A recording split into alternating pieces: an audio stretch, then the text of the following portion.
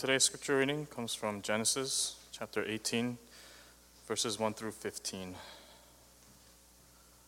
That's book of Genesis chapter 18, verses 1 through 15. Please rise for the reading of God's word. Hear now the word of the Lord. The Lord appeared to Abraham near the great trees of Mamre, while he was sitting at the entrance to his tent in the heat of the day. Abraham looked up and saw 3 men standing nearby. When he saw them, he hurried from the entrance of his tent to meet them and bowed low to the ground. He said, "If I have found favor in your eyes, my Lord, do not pass your servant by. Let a little water be brought, and then you may all wash your feet and rest under this tree. Let me get you something to eat so you can be refreshed and then go on your way, now that you have come to your servant." "Very well," they answered, "do as you say." So Abraham hurried into the tent to Sarah. "Quick," he said, "get 3 seahs of the finest flour and knead it and bake some bread." Then he ran to the Lord and selected a choice tender calf and gave it to a servant who hurried to prepare it. He then brought some curds and milk and the calf that had been prepared and set these before them. While they ate, he stood near them under a tree. "Where is your wife Sarah?" they asked him. "There in the tent," he said. Then one of them said, "I will surely return to you about this time next year, and Sarah your wife will have a son." Now Sarah was listening at the entrance to the tent, which was behind him. Abraham and Sarah were already very old, and Sarah was past the age of childbearing. So Sarah laughed to herself as she thought, "After I am worn out and my Lord is old, will I now have this pleasure?" Then the Lord said to Abraham, "Why did Sarah laugh and say, 'Will I really have a child now that I am old?' Is anything too hard for the Lord? I will return to you at the appointed time next year, and Sarah will have a son." Sarah was afraid, so she lied and said, "I did not laugh." But he said, "Yes, you did laugh." This is the word of the Lord. It's good to see everybody here, and welcome to our service. It's good to see old faces and new faces. Like literally, faces have gotten older and you're back, so old faces, very, very welcome. And new faces. I just want to make some special announcements before we move on. And that is, we have a congregational meeting right after the service, and it's to pass our Q4 budget. We want to go independent. And so for that to happen, we want to change our calendar fiscal year starting January. We used to start in October. So we're just going to pass a preliminary budget for Q4. So if you can stay after and vote to pass it, that'd be really awesome. Also, we have some guests visiting us. They are from the Bruderhof community. I visited them a few weeks ago, and they live in an awesome, awesome place. Just beautiful, nature everywhere. And we want to, as a church, have a relationship with them. I've read they have over 2,700 people worldwide in 4 continents where they have these various communities, I think 27 currently. And they're visiting us today. But could you maybe rise and show us who you are, and then we can welcome you? So let's welcome the Bruderhof community.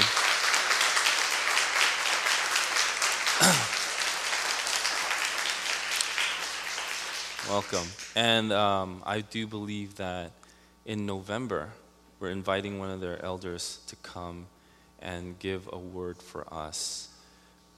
When I went there, I gotta say, I think I had the best spaghetti and meatball. I think so. I was just raving about it to the people, to our hosts. I was like, this is so good. It's so simple, and yet it's so fresh. You could taste. I think I raved about it for like an hour. It was so good. But we want to continue to have a relationship. Afterwards, they do have books for us if you're interested or want to learn more about them in the back. I also wanted to say that after our congregational meeting, we'll have our first, in a long time, family community group. So if you do have children or you don't have children, if you're a family or married, please join us. It's going to be in the KM Youth Chapel right next door. We are on our, one more announcement is that on October 16th, we're going to have an all church-wide congregational vote to leave PCUSA. For that to happen, we're going to give you more details, but if you want to know more, you're free to come and talk to me or any of the deacons or pastors. But for that to happen, we're going to have our worship here at 11 o'clock. So on October 16th, it's at 11 o'clock in this chapel, not 12, but 11. So we're going on with our book of Genesis. It's been exciting. We're seeing a lot of exciting things that God is doing and how God is doing it. And I hope that your eyes are being open to see the character of who God is and how awesome He truly is and how He works in His people. Today, I just want to invite some special guests to share their testimony with us. So I want to invite the Yangs up here. Could we just give them a warm welcome?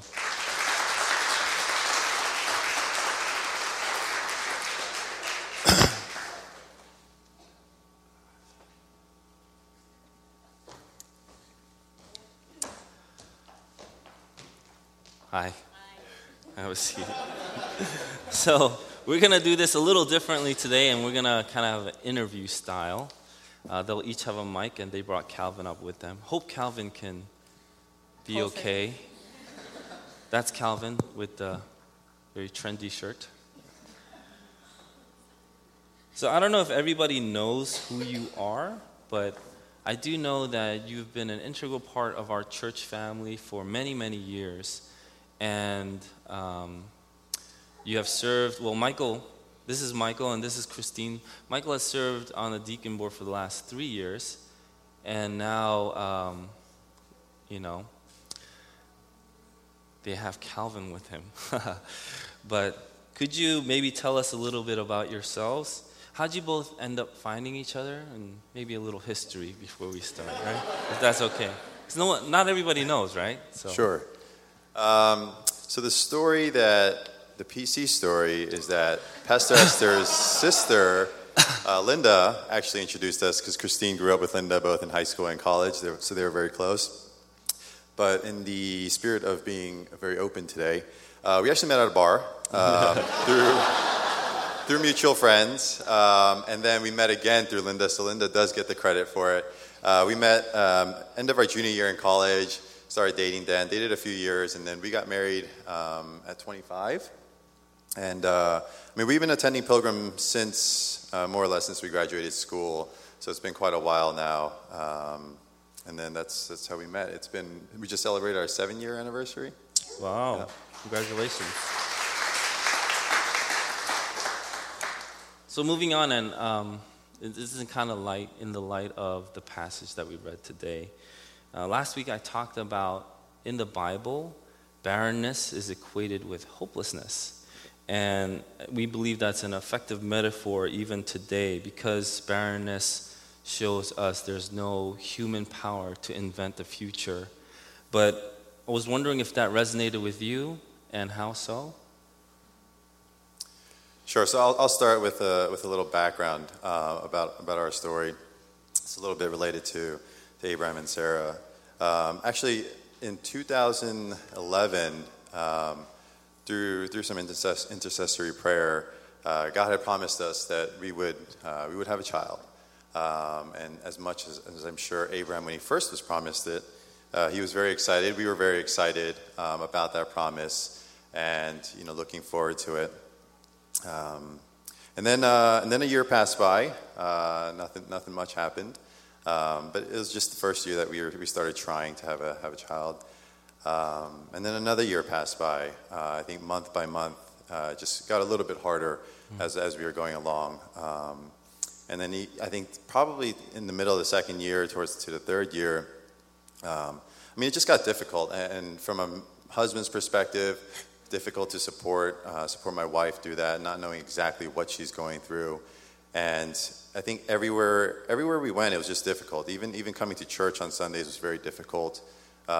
Social media is very difficult. Seeing everybody, we were at that ripe age of a lot of friends having children.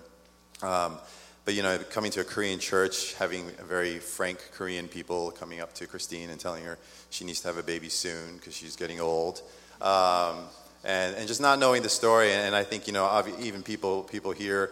In a very caring manner, and I'm sure, but just always asking us, when are you guys planning to have kids? And it's just such a difficult topic, I think, to be open about. And one of the reasons why we wanted to share this story, just because we do want this to be a little bit be able to be more open and hear other people's stories and how it's not easy for everybody. And then the third year came along, and that's when it happened. I still remember it. Christine was having stomach aches, and she's had stomach problems before, but she was having a very bad stomach ache, and so we went to the doctor, and we thought it was appendicitis. Yes, appendicitis. So she called in sick that day, and she was having trouble breathing, and then that night, it was late at night. She said, I can't breathe. I got to go to the ER. I remember she was on the floor, and she's like, I think my appendix burst. I was like, okay, let's go to the ER. And we went to ER, and she was there. She was lying there, and then the doctor came in, and she asked us. She's like, are you pregnant? And it's been 3 years since we've been trying. So to us, it was like, no, absolutely not. I mean, there's no signs of us getting pregnant. So we were like, no, not that we know of. And they did some tests, and they said, you were pregnant. And she had an ectopic pregnancy, which I didn't know until this night. Was when the egg gets caught in the fallopian tube and it bursts, right? So they said you have to go into surgery immediately. And so she went into surgery, and I remember from my perspective, it was late at night, and we had gone through quite a bit during that time in our lives, and especially with this. I was sitting there in the waiting room, and I prayed to God. I said, God, this is enough. You can do whatever you need or want to me, but please don't hurt my wife anymore. She can't. I just don't want her going through it anymore. And I remember him responding to me that night, saying, but Michael, she's not yours. She's mine, and I need her to go through this. And that to me is hopelessness. Because at that point, as a husband, as a man, as a God-fearing man, believing God, I knew he was right. And just to have to stand on the side and watch her go through this, and not knowing what was next in sight, all I could do was pray at that time. And to me, that was hopelessness, because there was nothing I could do, no human I could turn to that I thought could bring us out of this. Thank you for sharing. I know that you guys have a very powerful testimony, and I know you have more to share. So maybe you can kind of share, Christine, some of the steps that you took or how you faced it yourself. So I started coming up being like, I'm not gonna cry. I'm gonna try really hard not to cry, and then he does this. So. Jeez.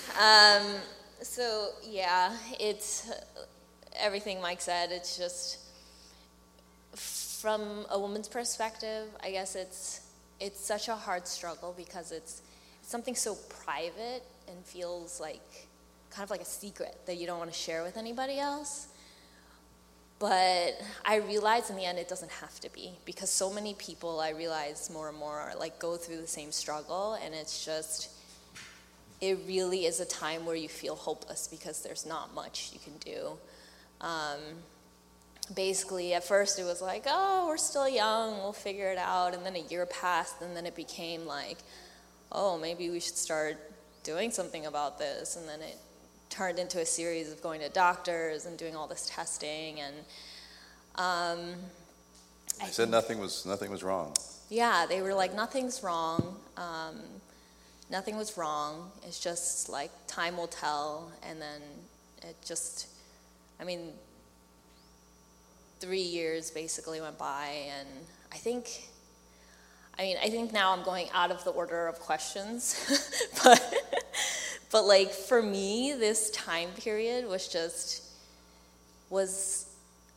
I look back on it as like such an important time in my life, because I think about like how I started off being like, oh, it's okay, and then the more and more serious it got, the more like hope I started to lose, and the more like it became a problem that started just like taking over my life. Like it was always on my mind, and it became like all consuming, which is horrible.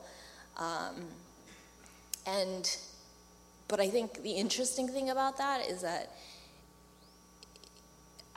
because I was at a point of hopelessness, like it just brought me to my knees with God. And like I've always felt like I've had a relationship with God, but like, and he weaved in and out of my life, but he always felt kind of like over me, watching over me, being a part of my life, but I realize now, like he never felt that close. Like I never felt like he was like right here with me. And I really felt like during that last year, during that second year, he started being like, pray, Christine, pray. There's nothing else you can do except pray. And every morning, thankfully I worked next to St. Patrick's Cathedral. So every morning I went in to pray with God. And every morning, he literally brought me to my knees, because in the Catholic churches, they have these like pews where you kneel. And like, I don't usually pray like that, but it literally brought me to my knees to like sit there and pray to God. And like, that is when he taught me how to pray. Like, he taught me how to pray. He like wept with me. He like gave me pep talks, like every day what I needed, he gave me. And I think that's when God became so real to me. And like, in a weird way, like, I don't know how this happened, but every day when I was ending my prayer, I started finishing with the same thing. And it was like this random mix of like a song and like passage, but I would always pray, God, give me strength for today and bright hope for tomorrow. May the joy of the Lord be my strength, my rock and my redeemer, amen. And like, just saying that every day gave me like hope, because like I needed the strength every day. Like, it's hard to explain, but like I needed it. I needed just to say that. I needed for me to say, I need that bright hope for tomorrow, and that God is like my foundation. He is my rock, and that he has given us this promise, and that he is faithful. And every day I'd walk out and I'd be walking to Starbucks and I found myself humming to myself the hymn, Great is Thy Faithfulness. And like, it's weird that in this time of like hopelessness, that like, that is what God was bringing to my lips. And like, I think that's what at the time I needed. Thank you. You did share about some of the things that you both faced, and it was really difficult.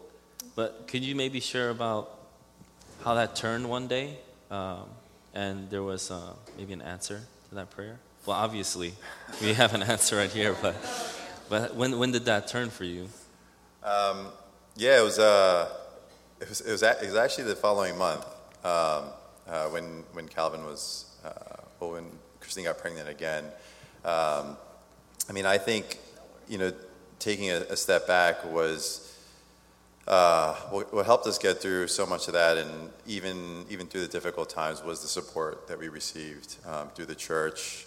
We were hosting prayer group at the time at our house, and just knowing that everybody there knew what we were struggling with.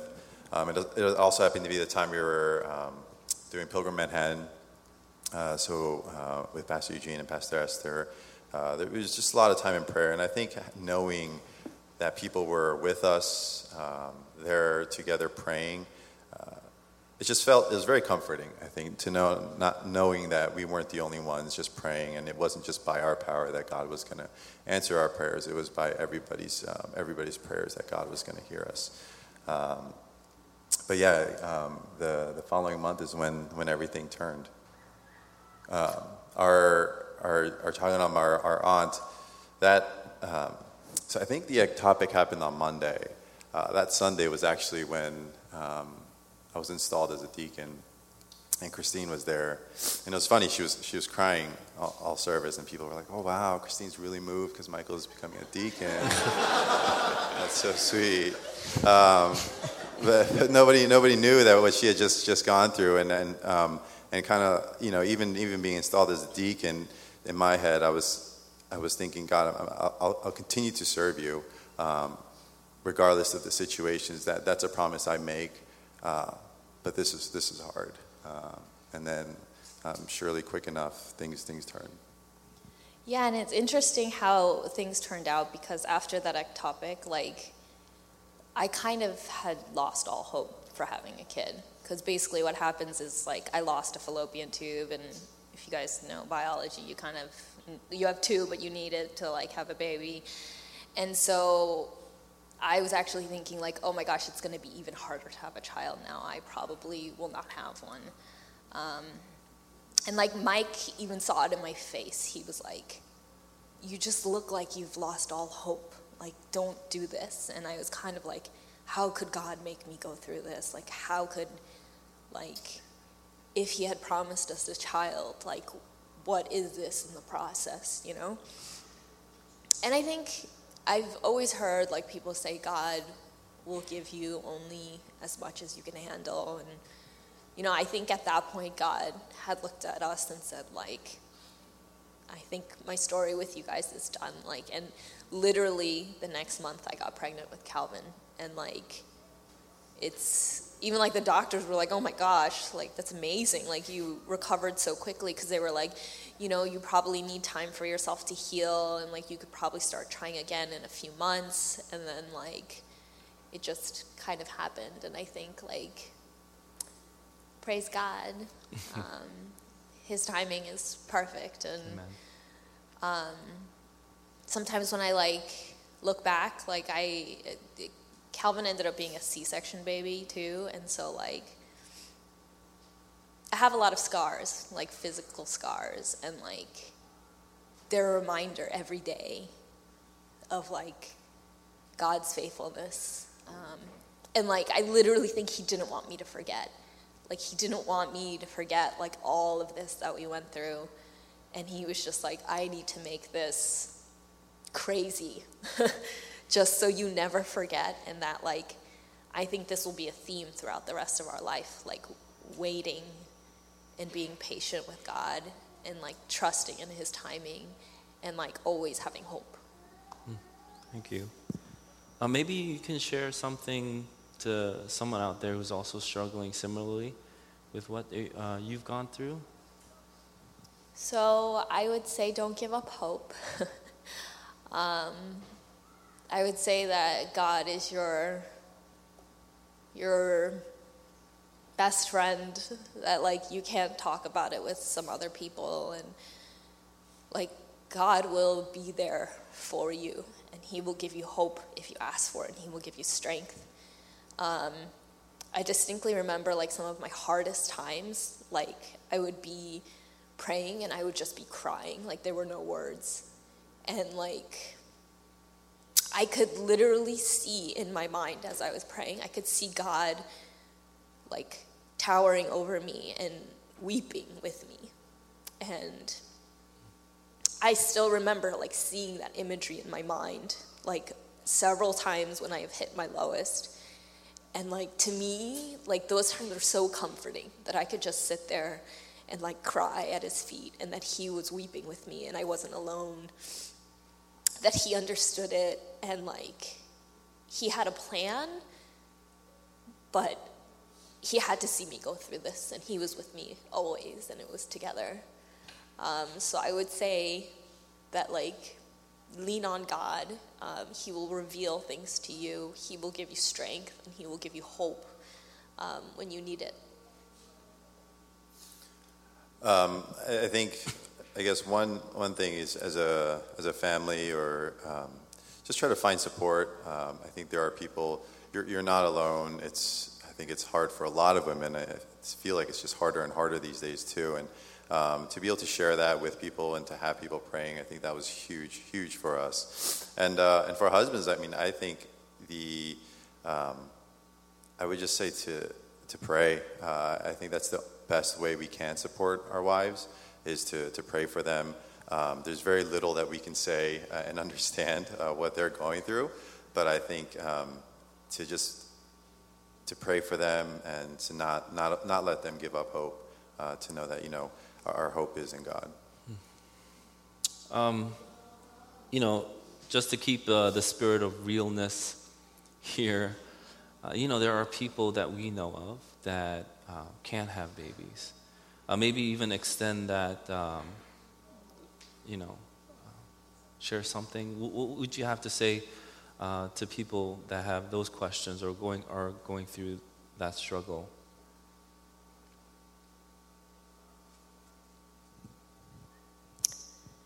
I mean, I honestly don't know what to say. I feel like when I think about like my journey, I know God carried me through everything. And I know that like there was a chance that we would never have children, and like I really believe if that were the case for us, like God would have carried me through somehow, and God would have given me a hope in maybe something else, or in, I don't know, Michael. I think I don't know is the right answer, just because, even somebody who were to go through something similar to us, everybody's journey is so unique, and we would never dare to say, we know exactly what you're going through, because I think everybody experiences it differently. But I think, again, I just go back to, one, praying, but also finding the support out there. And, when we were facing the fears of maybe this is it, maybe it's just us two, and how do we, what is life going to look like? I think for me, I looked up to people that I knew, and people within this who were part of this church before, like Pastor Pat and John Schneider, and seeing their lives, and I think that was inspiring to me, and knowing that God is good, and their life isn't just about having a kid and doing what you feel like God has called you to do. So I think continuing to find that support is very helpful. Yeah, I mean, as a church, we're called to mourn with you and to celebrate with you. And I think Calvin is a cause for celebration. But I was just curious, maybe you can share with the rest of us why you called him Calvin? I know it's not in the questions, but yeah. So Christina was vetoing every name I threw out there. It was because he was like proposing Ephraim and what I don't even know. Similar.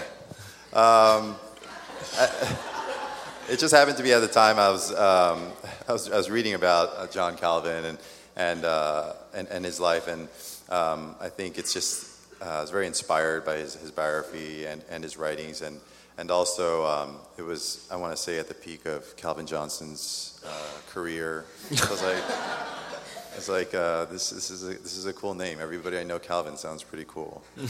So yeah, Christine okayed it. Yeah, well, that's good.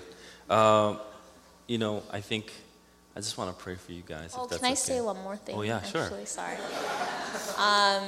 So, like, I thought about, like, Calvin and how much he loves church now. And, like, it makes me, like, during that whole time period, there were people who suffered with us, like, who prayed for us, who cried with us, and who, like, saw us suffer and prayed for us. And I think I'm just so grateful for those people. And also, like, when I see them hang out with Calvin and play with Calvin, I see so much joy in their face, because they can see in him, like, what prayer went into him, that he was a miracle child when the odds were against us, and that they rejoice with us. And I think, like, to me, like, that feels so special. And the fact that, like, he loves church so much, like, just solidifies that for me. And I'm just thankful for all of you and your love always, for watching him go crazy, run around and play with him. Yeah, I think, and to maybe go back to that last question a little bit too, I feel that very few of us, if any of us, will actually see God's fulfilled promise, his complete promise in our lifetime. And I think you see it all throughout the Bible. Nobody actually really sees God's what God promised him. And even Abraham, as we go through his story, that he didn't see the generations after generations that came and that God promised him. But I think it's to understand that it's really the story that matters, and to share that story with everybody. One hymn that was really big to me during this time was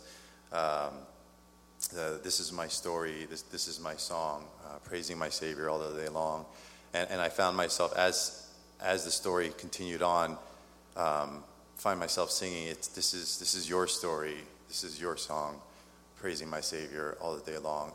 And I think we have to make it God's story, because that's where it gets exciting, against all odds. And I think even with Christine, he was saying 3 years isn't enough for my glory. I need the odds more stacked against me, because I want this story to give me glory. And so we are very honored to be able to share that story here today. And I think, as the hymn continues, with perfect submission, all is at rest. God doesn't want his story to be good. God wants his story to be great. And I think for us, for you, for the church, even this church, as we look to independence, that God really wants us to be great. So just think about that story and how God's building that story in your life, and share that with the church. Can we pray for them together? And just as I shared their story, it's really God's story. And it's really a time that we can give glory to God. And so why don't we lift up the Yang family, give praise to him for what he has done, and the powerful testimony of his goodness through what they went through, and eventually what we see now. But let's just take this time to pray.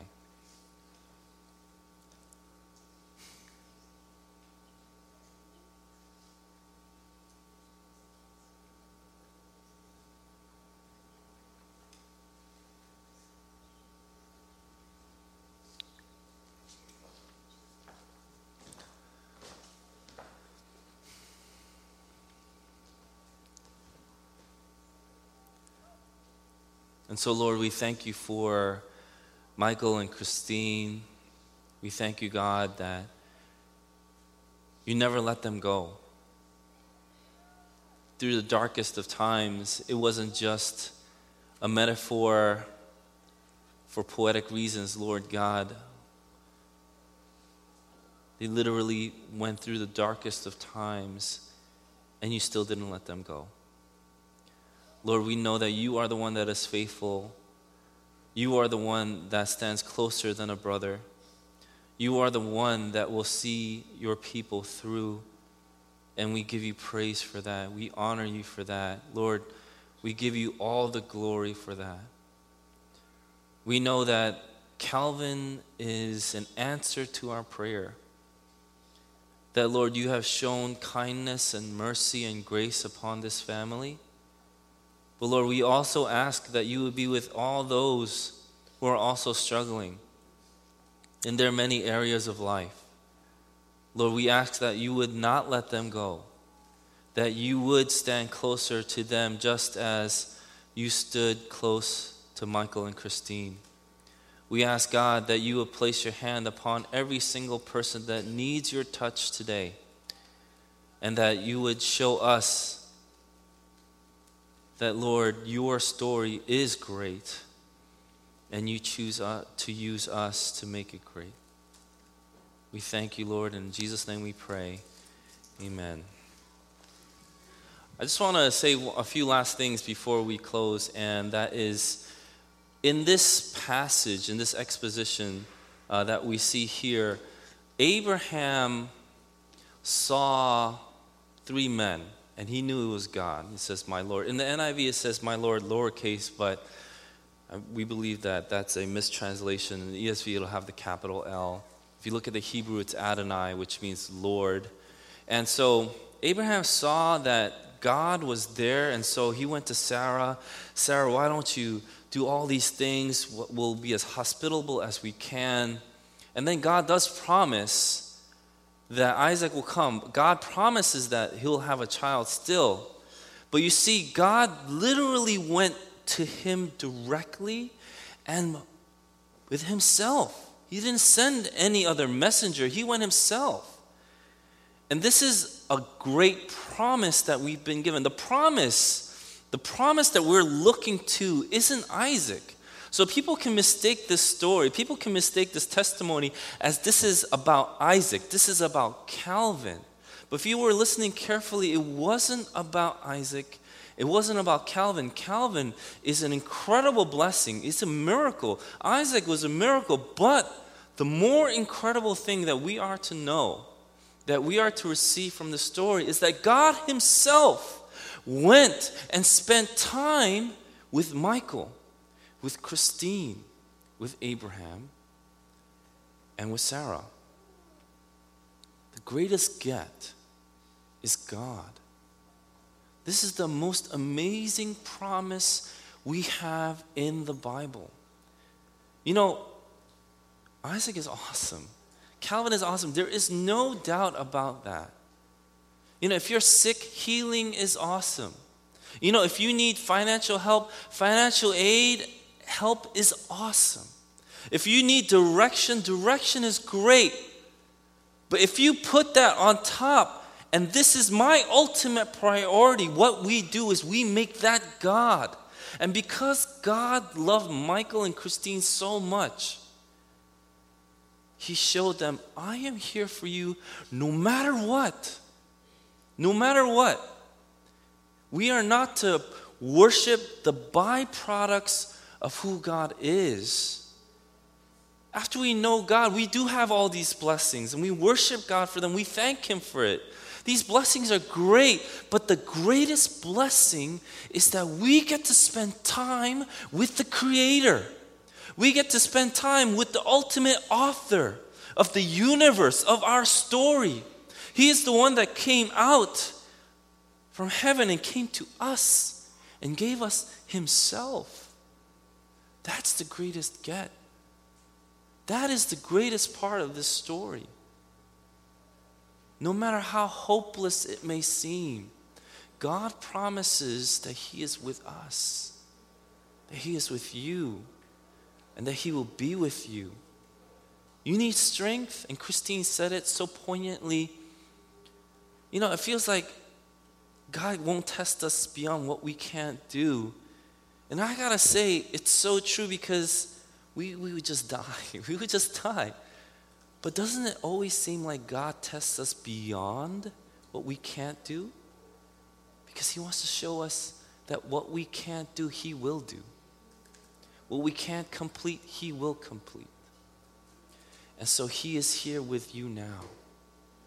And I want to invite you into a time of prayer too. Let's pray together. Let's offer up this time to the Lord. You know, God is with us.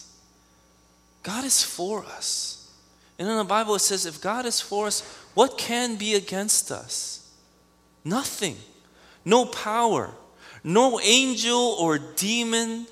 No byproduct of who he is can take us away from who he is. Take us away from our relationship with God. And God wants to meet with you now.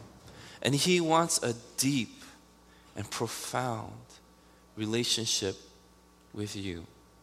So let's offer this time to the Lord. And if there's anything that we have to offer to him, maybe it's our hearts, maybe it's our confusion, maybe it is our directionless, maybe it is our hopelessness, but we got to lift that to the Lord and ask God to come and fill that need, that space with himself. There's nothing else that can fill it. Let's pray.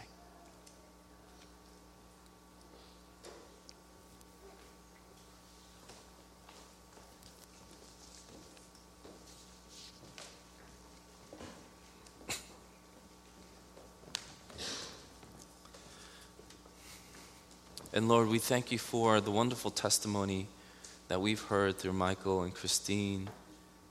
Well, we also confess that many of us, we are going through things similar.